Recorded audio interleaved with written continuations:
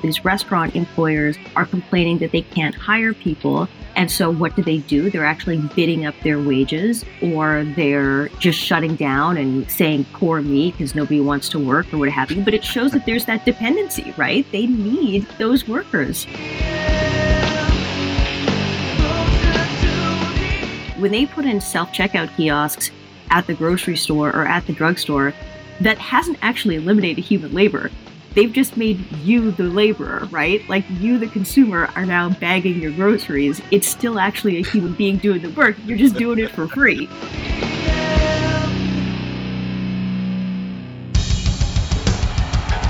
What I have said is that this campaign is not just about electing a president. It is about making a political revolution. MMT. Taking money from our children and borrowing from China. People are dying. Is the program so critical it's worth borrowing money from China to pay for it? And if not, I'll get rid of it. Stop lying!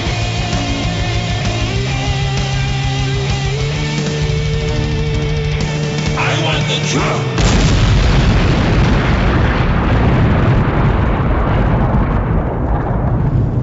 Now let's see if we can avoid the apocalypse altogether. Here's another episode of Macro and Cheese with your host, Steve Grumbine. All right, everybody, this is Steve with Macro and Cheese. It's another episode this week. And rather than looking at history of revolutions and macroeconomic policy, today we're going to talk about something a little different. Building and organizing and sustaining power. How to build power and how to keep it. And so I've brought Marianne Garneau, who's an organizer with the Industrial Workers of the World, a labor educator, and the publisher of Organizing Work. And so, Marianne, thank you so much for joining me today. Thanks for having me. Absolutely. See, I will digress. I'm going to talk a little bit about a revolution and some other things momentarily, just to kind of tee us up. I've been covering the Haitian Revolution, the Russian Revolution, the American Revolution, and different organizing tactics that labor has tried to do in the history of labor. But one thing that we rarely talk about is how do we build sustainable power? Every one of these revolutions, they always had power for just a moment, and in the wings was a counter-revolutionary force ready to snatch it all right back from them. All the gains they had, snatch them right back. And that's the way my experience has been with labor unions as well. You gain something this bargaining period, and then next one feeling like it's Groundhog Day, and they're coming back for the same things you just won last time. There's always a counter force ready to take back what you gained. And so sustaining power seems to be elusive. It's definitely been elusive in the progressive movement, politically speaking. And it seems to be elusive in the labor market as well, as we have watched labor laws and protections erode consistently over the last 50 to 70 years. Marianne, what is the key to building and sustaining power? Well, that's a huge question. I think that one thing that's important to realize is that you have to start somewhere. And so I'm always interested in the practicalities of how do you build power on a small scale, but then also how do you scale that up? And I think you're right that a lot of times when we look at the present and at history, it feels as though these things happen in these sort of swings and waves that we are not really in control of. So I am particularly interested in the question of how do we start building power in a way that is stable and predictable and that we know that we can actually develop from. And so the website that I run is called Organizing Work because it's just about the nuts and bolts of what is the best organizing practice in order to build as much power as possible with your coworkers. You're right that there's always some kind of counteroffensive. And again, it's easy to start to think or feel these things as like just historical swings that we're not in control of. But there's another approach where I think you can start to anticipate that you're going to get a counter-offensive from the boss and then prepare for that. And the best organizing campaigns, for example, are very prepared for that. They have told all of their members, they have told all the workers involved, this is what the boss is going to say, this is what the boss is going to do. And when they've been prepared in that way, it only increases people's resolve and it only makes the campaign stronger. If they haven't been told that, then the first taste they get of the boss's punishment, they start to get disorganized and they start to lose their nerve. So all of these things I think are very important strategic questions. It's interesting because we often see, going into macroeconomics momentarily, we see Nauru and Phillips curve and some of these other tools that neoliberal power brokers at both the Fed and politicians use to discipline labor and to keep labor in a sort of sense of precarity that forces them to accept things that are less than desirable, to say the least. And so it's the state of precarity that creates wedge issues and the lack of solidarity, if you will, to actually act as a collective body. It seems to me this concept of not being prepared for the counterattack is as obvious at the political level as it is at the labor level. Seems to be a lot of parallels with gaining political power and gaining labor power. Yeah, I think so. And I mean, look, there are constraints based on, let's say, what the prevailing wage is for a particular kind of job. Even if you organize that job, you're not going to be able to say double the wage for the workers in your particular corner of that with the employer that you've taken on or the workplace you've taken on. There are things that are constraints. However, basically, I think that you can increase power and you have to sometimes take on an entire industry, or you have to build pressure and build power more broadly in order to make significant change. So there are constraints. But a lot of times we are operating in a way where we're not even really paying attention to those constraints and we're just kind of hoping for the best. I'm basically agreeing with what you're saying, but it doesn't mean that it's impossible to act, let's say. Well, certainly. And in fact, I think that I can speak, at least for the purposes of this podcast anyway, that in my opinion, education is key to being able to build any of these things. Folks can't imagine what they can't imagine, and educating people about how the levers work, allows them to dream a better dream. And if you can dream it and you can organize around it, you probably can build it. Dream, but also have a realistic assessment of what you can accomplish, right? Yes. Yes, labor's in a precarious state. If you look at the way workplaces have been organized or reorganized by employers over the last 50 years, it's very strategically to their advantage.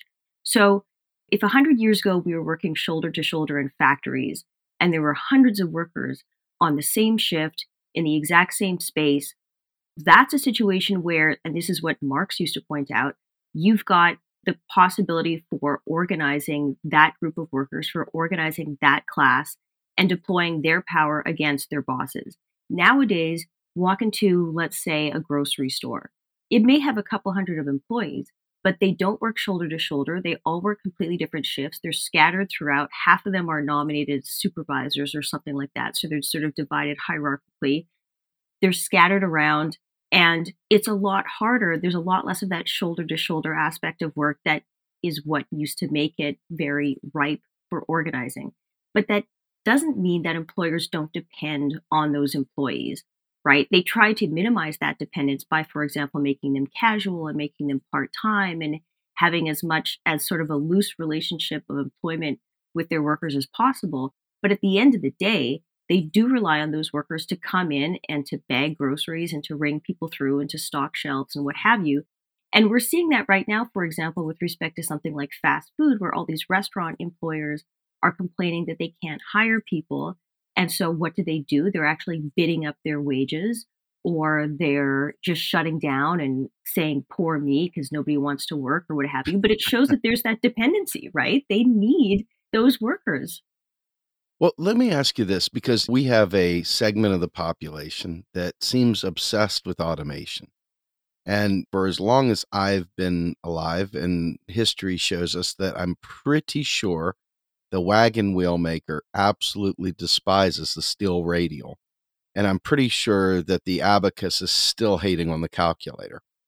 So with this kind of truism, let's say, this bold proclamation of resentment amongst the displaced, we see that at McDonald's, for example, there are these kiosks where they can place orders.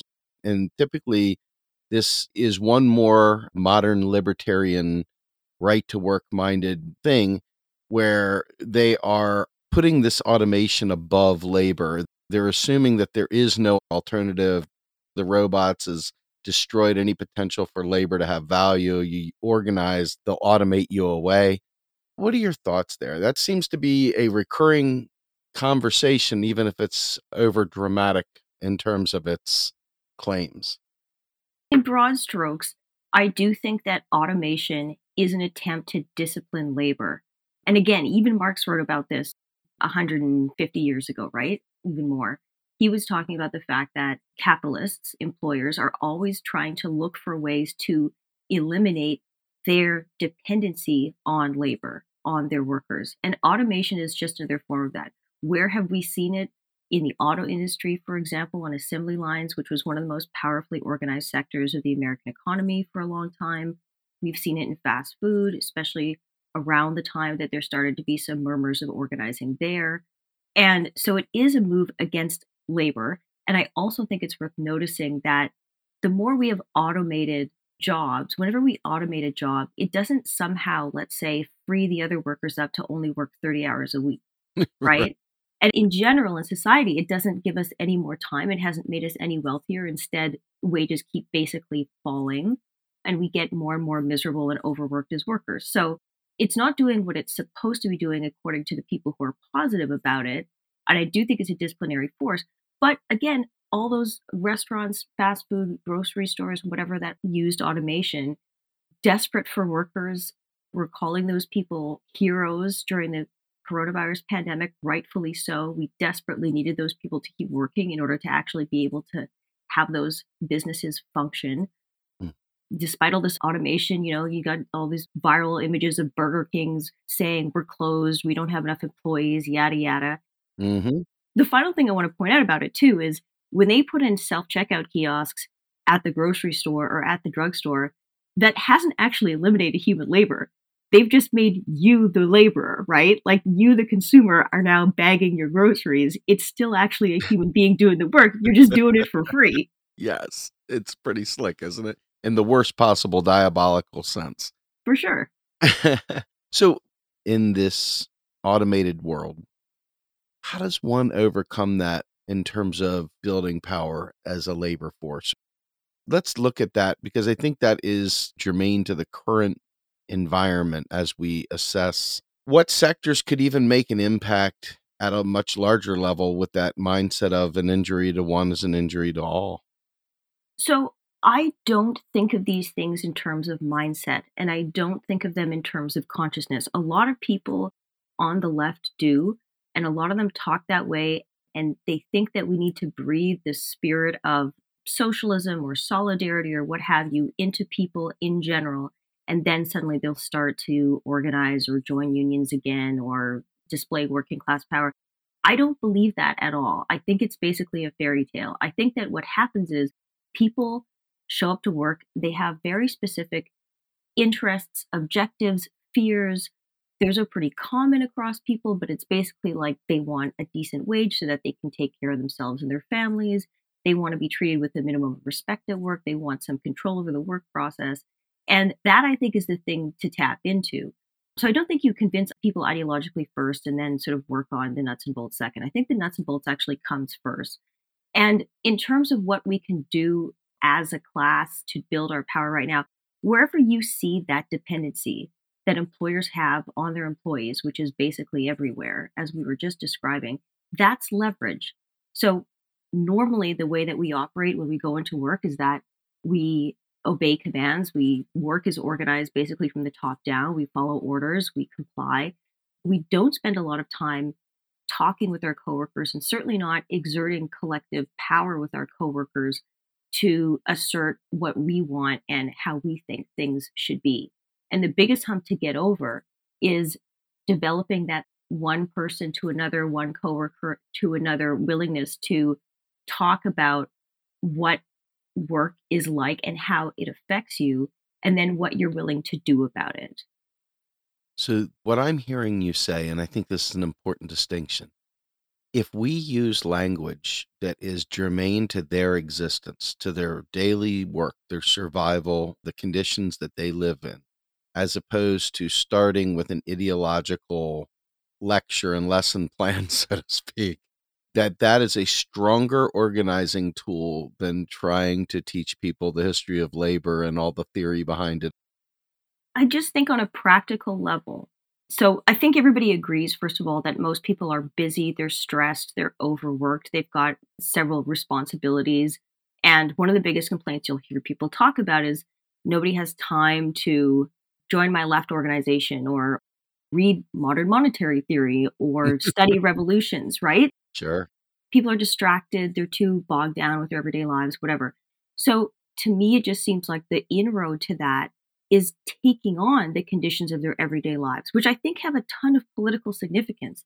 We don't think of this as political, but the fact that you show up to work every day and get told what to do, that has political significance. If you can develop the capacity with your coworkers to turn the tables a bit and tilt the power a bit towards yourselves and against the bosses and say, actually, we want X, we want Y. I think that's very significant. And I think that that's the kind of thing that does ultimately empower people and change their consciousness and develop to bigger and broader struggles. That sense of empowerment in a place where we usually have none. And I say that as somebody who's seen it happen a lot, right? It may be fulfilling the type of work that you actually do, but it's generally speaking not exactly an empowering experience, at least for the vast majority of us. If you can turn that into an empowering experience, which is entirely a matter of learning to function in lockstep with your coworkers against the employer, that is genuinely transformative. And that, of course, people have time for because that's their lives. Right. So give me some examples of some of the successes that you've seen. So, for example, I was helping out an organizing campaign. And at one point, we were having a meeting and the workers were going around introducing themselves. And they were talking about how long they'd been working at this workplace. And a lot of people had said, oh, I'm proud to work here, so on and so forth. And this one worker said, I actually am not proud to work here. It's not some place I thought I would end up working. To me, it felt kind of like settling or leveling down. But since we started this organizing campaign, I actually leave my work uniform on after I leave work so that people can see that I work at this place, because now that they know that we're unionizing, I'm so proud of what we're doing here. So that's just an example of the transformative effect I've seen this have. But talk to any worker who's part of any organizing campaign, especially if they have succeeded in forming a union and wresting some concessions from the employer. They're extraordinarily proud of that. It's been a while since we've seen a real powerful labor movement. I think there's very small percentage of people, both private sector and even public sector. Public's a little bit more than the private, but very low union levels right now. What do you think is a way of sparking that back to life? I think we have to start undertaking it in a completely different way. I think that the main problem is that the labor movement was disciplined into acting in a way that was very tame and very not militant. So I'm actually dating this back to the Labor Relations Act of 1935 in the US, which is celebrated because it gave workers the right to unionize and it required that employers recognize them and bargain with them. So in some ways, this is the beginning of unionism as we know it. And it was the government sanctifying that and saying, from now on, we're going to have a clear path for your workers to form a union and to be able to negotiate with their employers. And we as the government will oversee that process and make sure that it happens. However, there was certainly a labor movement before that. And that labor movement looked like mostly going on strike against an employer to basically demand some kind of negotiation over wages or recognition, loosely speaking. So we are the union and you're going to bargain with us. And then going on strike over particular demands, things like wages, safety, working conditions, what have you. And what the Labor Relations Act did was say, we'll have a process for recognition and for bargaining, but it's not going to look like that. So instead of these big strikes and disruptions to the economy, we're going to supervise a process that is very rationalized, where you have to sit down at a table and exchange proposals back and forth, or you have a formal secret ballot election to determine majority support for the union. And again, a lot of people in the left and in the labor movement still look back on that as a triumph for labor, which in some ways it was. But it was also meant to really regulate and tame the labor movement. The title of the act itself was like an act to diminish the causes of economic disruption or something like that. I forget it offhand, right? How can we prevent strikes? It's like Smokey the Bear. Only you can prevent strikes. Exactly. It was very explicit. And so for a while, you still had a militant labor movement because it was used to acting in that way. And you still had strikes and sit down strikes. In fact, you had a lot of strikes, for example, during the Second World War, when the union bureaucracy overall forswore the strike weapon, saying, we're at war. The more important thing is the military effort. We pledge not to have our members go on strike. And yet you still did actually have a lot of strikes and labor disruptions because predictably employers just immediately took advantage of that. They had profits guaranteed by the government, but they would squeeze the workers even more, etc. So for a while, you had a labor movement that was still used to acting like on their feet. But over decades, that eroded. And you had a labor movement that after a couple generations was not used to acting that way. Plus, there were many legal decisions that happened to really reinforce the idea that we shouldn't have economic disruption. So, for example, you can be legally permanently replaced by what are called scab workers if you do go on strike. There's a lot of constraints on when and how and where you can strike. We've had all kinds of legal decisions undermining the labor movement and labor union membership and that kind of thing, right? But once they had created a labor movement that was very tame and that mostly operated at the bargaining table, at the boardroom table, of course it was less powerful and it was easier to attack. As we were talking at the beginning of the podcast, in terms of that assault, that counteroffensive, it was very easy to go on the offensive against labor because it had lost its ability to fight on its feet. And once all you have is a negotiating partner at the boardroom table and they have no leverage, then of course it's easy to beat them back. So I don't think that these processes are mysterious. The power of the labor movement was taken away, kind of like you sawing at the legs of the table. And then at some point you just kick the table over.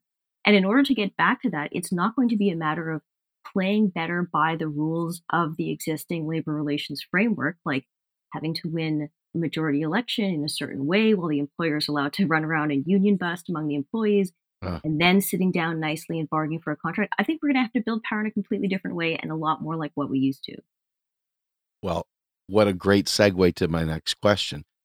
In the new framework, they've made us domesticated workers. Here you go. Come sit at my table. You're out of your element. You're in my element. Come sit down and let us tell you how it's going to be, kind of thing. And now you're saying we've celebrated these victories of getting to the table when in fact, getting to the table was basically just putting a tether around our neck and keeping us right where we were, actually kind of diminishing our power. So what is the next step? Now that you've identified that, which is clearly not a win based on that, where do we go from there? I think we have to re-find our ability to deploy the leverage that we have. So at the end of the day, that means, of course, workers learning how to exert control over work and exert refusals with respect to work. And I think a key part of that often gets overlooked, even among people who want to revive the labor movement, is the way that workers used to actually engage in a lot of disruptive activity right on the job. So they didn't used to just walk out on strike, and nowadays walk out on strike at the end of the expiration of a contract. So every 3 or 4 or 5 years at a time the employer can predict. Then that's if you're still allowed to strike, which many public sector workers aren't. So they become these very intermittent and predictable events. Instead, workers used to actually just engage in a lot of day-to-day refusal, day-to-day disruption. One thing I've heard it described as is whistle bargaining, where as soon as something was happening on the production line that workers didn't like, their shop steward would blow the whistle. The entire line would shut down. They'd all basically form a circle around the foreman and tell the foreman, this is what we want, or this is what we don't like, or whatever. The foreman would then rant that to get the production line up and running again. And then the steward would blow his whistle and everybody would go back to work once they were satisfied with the solution. That is something that you would never see today. That is completely alien to the labor movement and even to the imagination of most people who want to revive the labor movement. So I think that it's a matter of building that back up. Now, how do you do that? That's, of course, a huge question. But I think that it's a practice that existing unions, for example, should turn towards. And this is the kind of education I try to put out there through the projects that I'm involved in and so on. But it would take a different orientation in the labor movement in general. I used to be part of CWA Local 2222 in Virginia. At the time, it was CMP Bell Atlantic Company. Dating myself here. And we would often call into the union hotline, and it'd be like, Local 2222, we're going to work to the rule.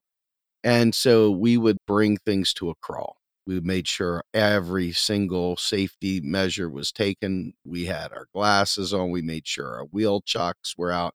All stuff that they say they want you to do. But if you do, you'll end up way slow in the productivity. Yeah. And so the bosses started picking up. So they'd come out to visit us. And there we would be. Well, hold on. We got to get our 188A test set out.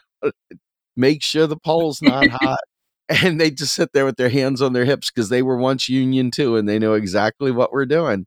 That was a different world. That was phone company, and we were all very required because if a hospital didn't have phones, there were some ramifications to us not showing up. A lot of the work out there is so decentralized, and I'm interested in what kind of tactics a distributed, decentralized type organization might be able to do to get something like a work to the rule. I'm curious, what are your thoughts on that? So, first of all, work to rule and the story you told, wonderful example of the kind of thing I'm talking about. As for different modern kinds of workplaces, which have been reorganized to the employer's advantage so that workers are more disconnected and so on, I still have seen it. So one story that I published was about a university that functions entirely at distance learning, like remote learning, which a lot of us ended up doing during the pandemic, but that's how they were organized and structured in the first place. And so the workforce is technically very widely distributed around the province. This is in Canada, and they don't work side by side. And so it takes some effort to coordinate all of them in order to act together. And yet they've been able to actually do that. And they organized, they got people to, first of all, basically rally around a particular demand or resist the employer on XYZ. They used tactics from having some kind of picket or rally at the headquarters, I think, try to remember the details, whatever other confrontation they engaged in, they just figured out a way to engage in it. And whenever I talk to workers, and I have talked to workers in like so many different kinds of workplaces, recently it was firefighters who, again, are spread all over an area and always on alert and on an emergency basis. I always ask them, what leverage do you have? What does work look like? What does workflow look like? Because that's not a question that can be answered from the outside or in the abstract. There's no set play of tactics. It has to do with the way that work is organized. I have also spoken to call workers who I think what they did was they would go on 15-minute breaks simultaneously. I mean, basically sort of a mini strike or slowdown. And they were successful in winning a raise and a bonus during the coronavirus pandemic. I publish these stories and then I forget the details because my mind is a sieve. But I've seen that leverage deployed in every kind of workplace is the bottom line. It comes down to workers knowing the way that the work flows and the ways that the employer depends on them. So in the case of some workers, like let's say, for example, social workers who don't want to strike against the populations that they serve because they genuinely believe in the work and they care for those people. They also have to do a lot of paperwork. And if you don't do that paperwork, the employer gets really frazzled because that is how they ultimately get paid through Medicare or what have you, right? So you could still meet with the client and serve the client, but strike the paperwork, at least temporarily, in order to put some fire under some demand. And that's huge leverage with the employer. Yeah, absolutely.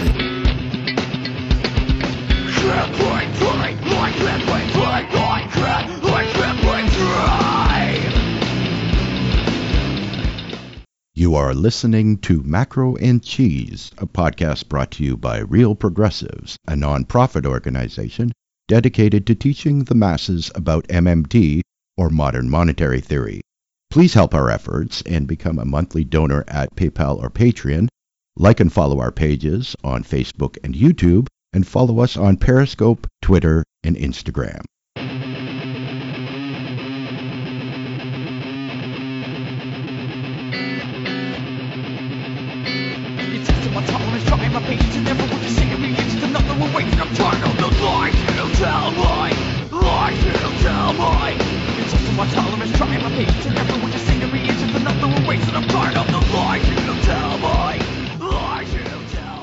So if I'm being honest here, I'm a project manager by trade. And so every project I work on, typically there's some sort of a process improvement that goes with it, some sort of process development training. And so that means, my team will love me for saying this, that we have to focus on inputs and outputs and tools. And if you can understand where these different parts of the work go, how to gain leverage by understanding the process in which you work, not just one little area, but being able to see the end to end, it allows different groups to, in fact, take direct action and organize around slowing those things down to take the power back. Is that a fair statement? Absolutely. The more you know about the process, the more you're going to be able to find places to apply power, for sure. So let's go down to the next route. Folks like Sarah Nelson, who've become very political and getting involved in the Biden administration and trying to help people realize that there's no such thing as an illegal strike. But we know that they have taken great pains to make a lot of laws blocking real organized labor from executing any of its values. So with that in mind, the work to rule thing is a real game changer. How would we take that mindset beyond just that one local and make it contagious? It does seem as though the examples in real life of workers taking action, and especially obviously if they're successful, really do inspire other groups of workers. I think that does have a significant effect. It has, I guess, kind of an inspirational and educational effect.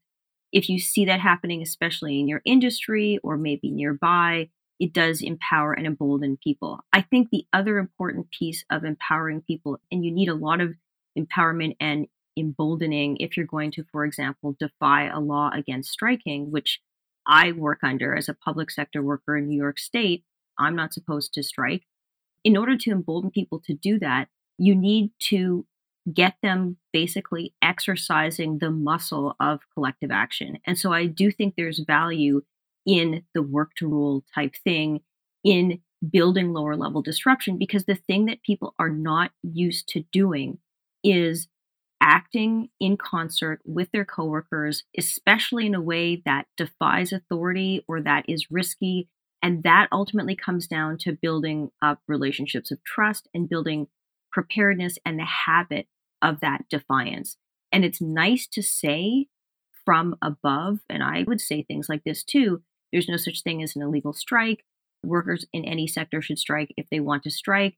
But getting people to actually do that is the more difficult problem. And I think when people do not have a practice of taking action, it's especially hard to convince them to do so. And also at that point, the labor leaders there are constrained where they simply can't call for a strike, for example. They can't actually encourage tactics that are expressly forbidden because the leverage that the state has in forbidding that is going after those union officers and putting them in jail, as has happened, or fining the union out of existence, as has happened, right? So it is going to have to be something that actually comes from below.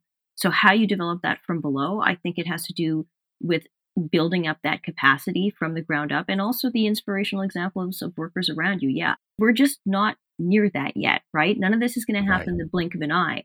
But I do think it's important to kind of reorient our thinking about worker power and union practice so that we can begin to inch towards there.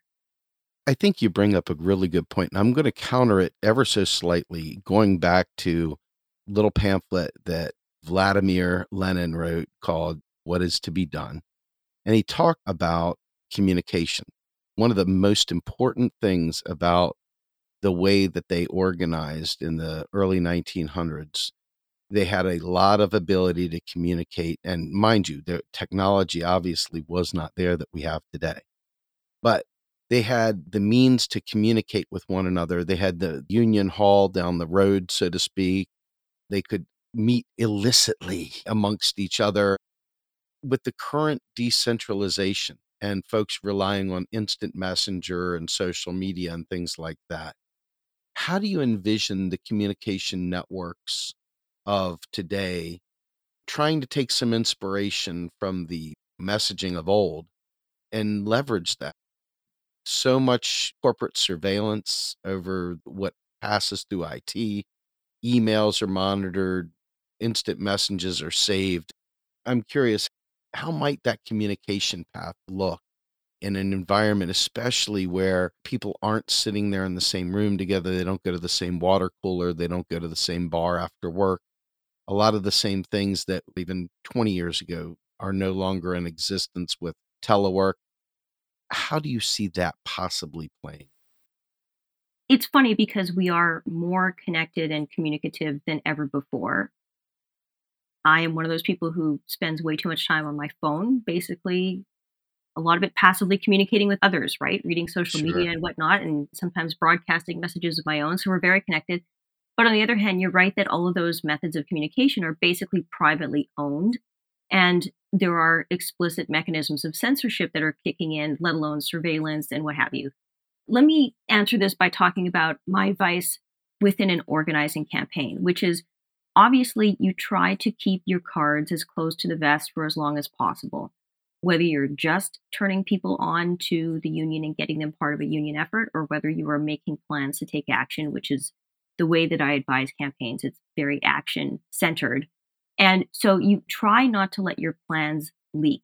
However, ultimately, you should be building up power and solidarity and trust in a way that isn't going to be felled by one particular person leaking to the boss what the plan is or the fact that there's a union effort going on or what have you. Because, first of all, those leaks do happen. And I think that in the modern day and age, we should basically assume that our privacy is compromised and that eventually, whether it's just a hacker or government surveillance or whatever, that's entirely a possibility. But I don't think that our building of power should stand or fall on the basis of whether or not there is such a leak. If you're ultimately just developing trust and the capacity for action between people, it's upsetting and a bit demoralizing when that gets leaked to the other side. But at the same time, that shouldn't be enough to completely undermine people's willingness and ability to take action together. I think back to Cypher from The Matrix, and Cypher got pulled out of the Matrix and saw what a gloomy world it was, and then dimed on the rest of the gang back to the suits and got reinserted in the Matrix so he could enjoy his steak even though he knew it wasn't steak. And you think of the scab and the person that is that counter-revolutionary force, that counter-labor force that's always hiding in the shadows. And you look at Fred Hampton, he had people snitching on him constantly as well. Every step along the way, I think we kind of have to accept the fact that we are going to always have Judas in our midst. And so as I think to myself how far labor has gone, and you nailed it, all these supposed wins, all they did was tame labor, mitigate labor's bite. And there may be some good. Everything's got two sides to that dialectical perspective. But the flip side to that is, in this case, it's dulled the tip of the spear. So I wonder if, from a political perspective, how you even get the message to one another. When we started Real Progressives back in 2015, we were reaching approximately 30 million people a month. Wow. And then the powers that be realized, oh my goodness, these leftist groups are starting to organize using our tools, and they have huge audiences and they're able to mobilize really quickly. And so they closed down to where we were reaching maybe 5 million a month. So that knife slices pretty deep. So much of our effectiveness is tied to the whims of these groups, as you stated. I'm interested in understanding how you start the first step without having any good way of getting that communication path. So, this is the thing about depending crucially on an entity that is ultimately private. And as a private entity, it can do whatever it wants. It can shut down your traffic flow for reasons of disagreeing with your political content, or it can shut down your flow for reasons of feeling like they would benefit better by whether something having to do with their ad revenue. I don't know. I don't work in that world.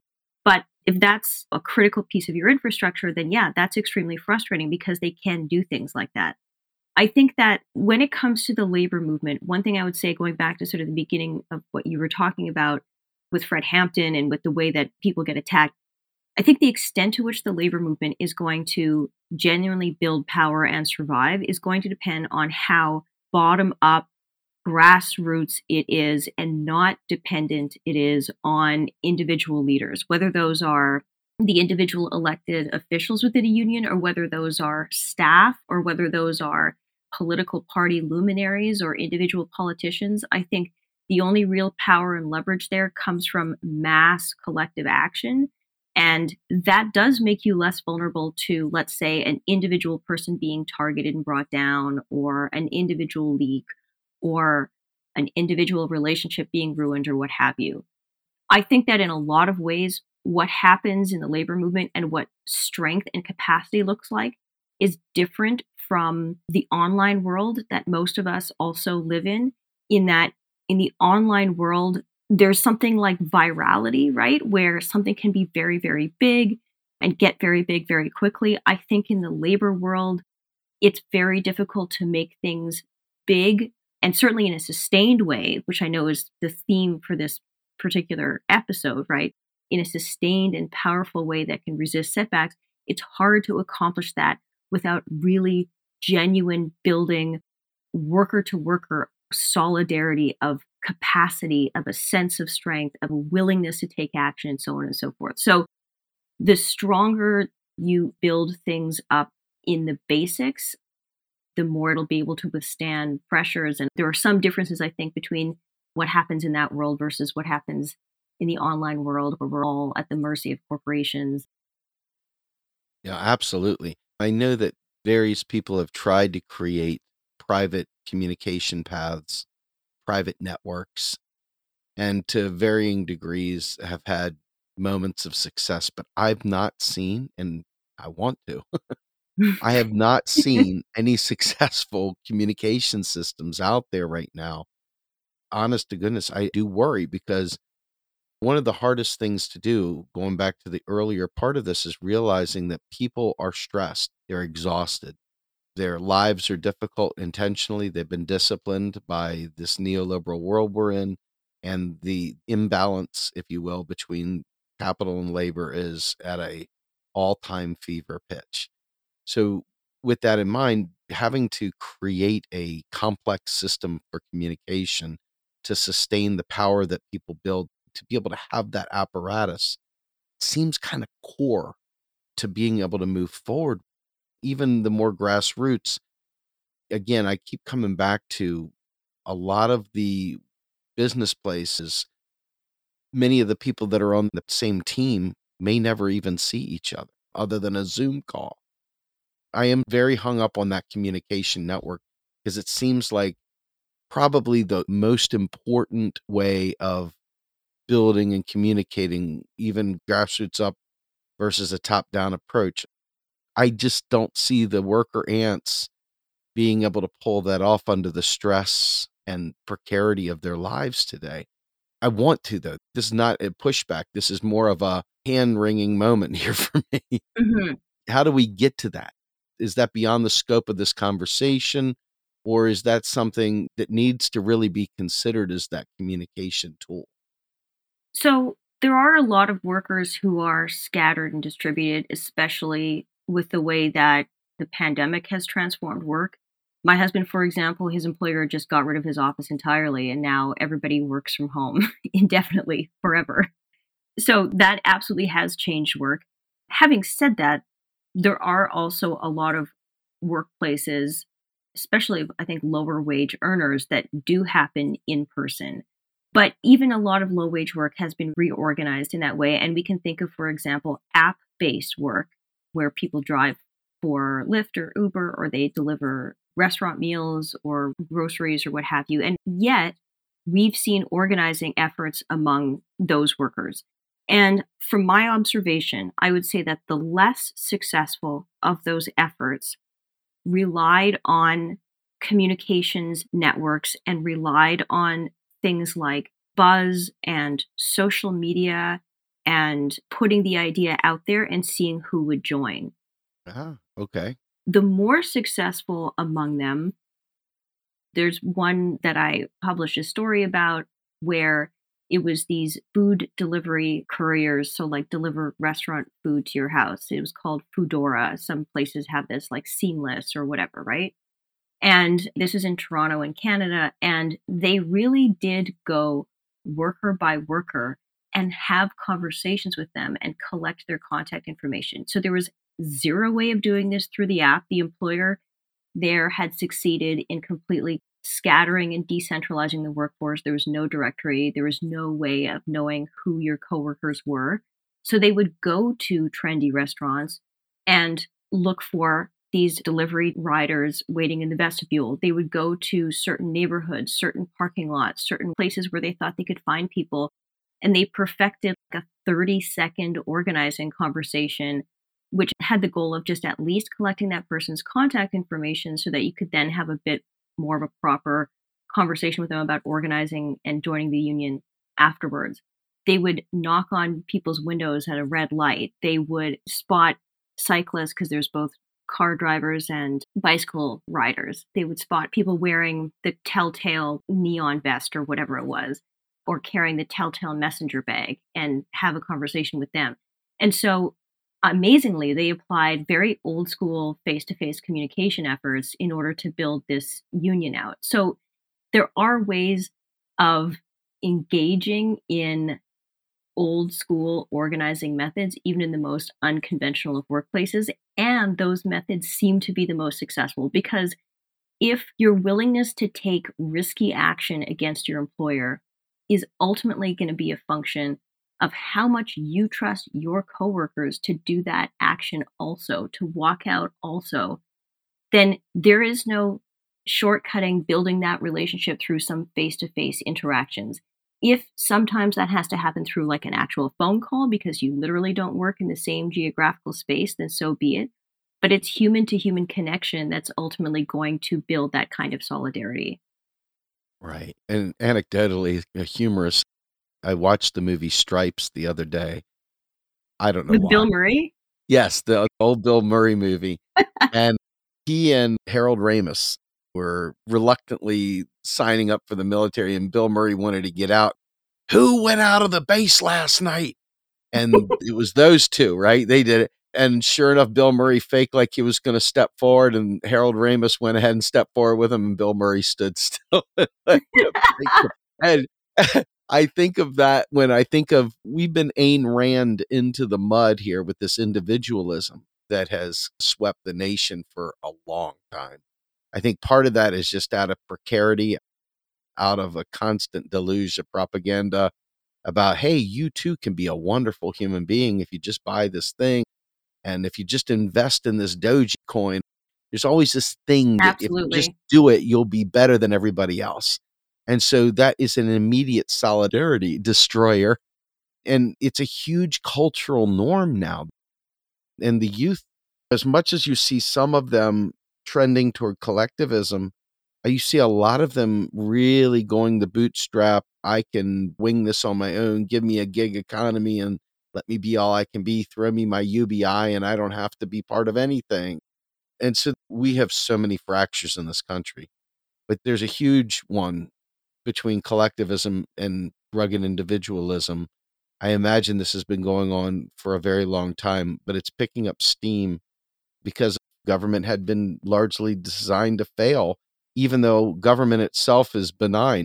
It's contingent on the people running it and policies and programs. So you build good programs, you have good government. You have lack of transparency, you have sneaky stuff go on. And many of these people have gotten so disgusted, not only with unions, kind of the mealy mouth stuff you had spoken about earlier, but also politicians in general. So all these apparatuses that really are intended to be we the people or we the labor tend to end up having that fracture based on that rugged individualism. I know this is circling back, but to finish this off, we did talk about this being about gaining and maintaining and sustaining power. With that rugged individualist mindset having nothing to do with the workplace, how might we combat that as part of sustaining power? So I think this is a great observation. And I do think that there is massive individualism that permeates all of our society, including the left and including even the labor movement. So, for example, the idea that the labor movement requires the right leaders at the top or something, or that what militancy looks like, and you really do see these things expressed, what militancy looks like is one person stepping forward and mouthing off against the boss or leading the way or being the lone militant and radical, and then eventually other people follow them. My friend calls it the Norma Ray moment, right? Because there's that moment in Norma Ray where Sally Field steps on the table and is like, "Union, who's with me?" This notion that individual leaders. The great man.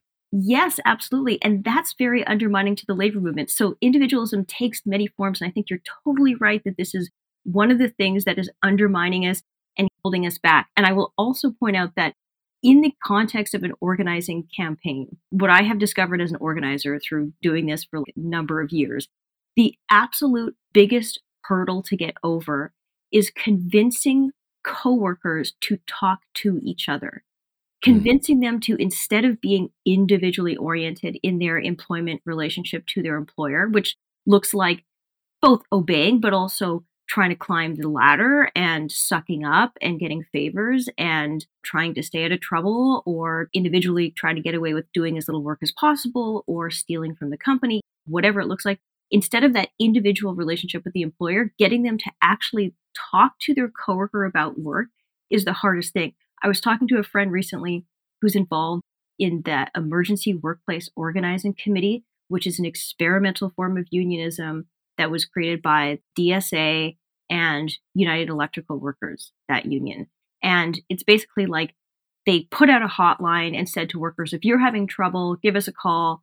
We'll walk you through forming a committee, as we say, in the workplace and taking some action with your coworkers. And it started during the pandemic for people who weren't being given adequate PPE or what have you.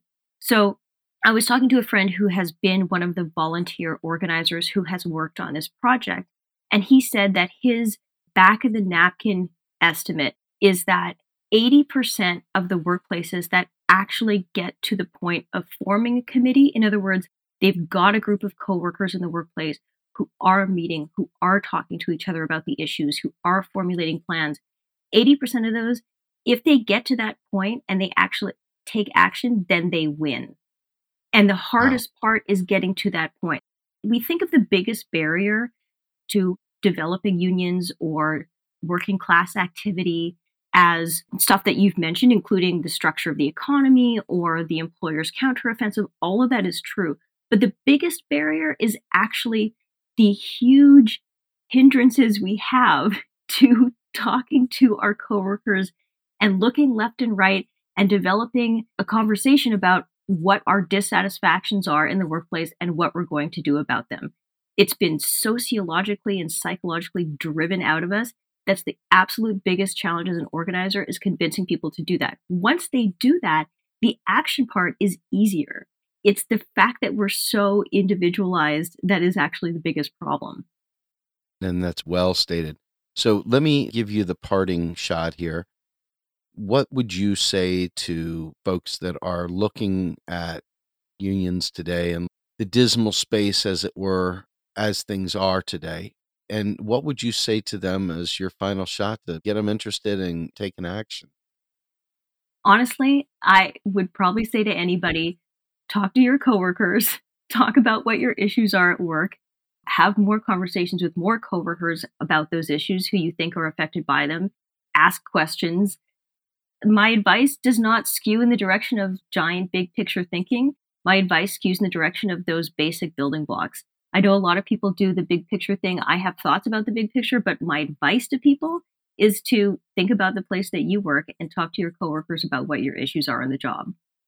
And that is fantastic. Sometimes it just takes one person to take a step. I don't want to lionize them. Sometimes it just takes somebody to pick up that 50 million pound gorilla phone and make a phone call to a coworker and get the ball rolling. And most people have never been approached in that way. So you're right. It does start with that step. And that taste of solidarity and camaraderie is a big deal. Absolutely. Well, Mary, this was fantastic. I truly enjoyed this. Let us know, where can we find more of your work? Organizing.work. That's literally the URL. And that's pretty simple. Organizing.work. There you go, folks. And Marianne, I hope I can have you back on in the future as my brain coalesces around what we talked today. Hopefully we can get back together and talk about even more stuff in this regard. This was fantastic. Absolutely. This is wonderful. All right, great. Folks, my name's Steve Grumbine. This is Marianne Garneau. Thank you so much. We are out of here.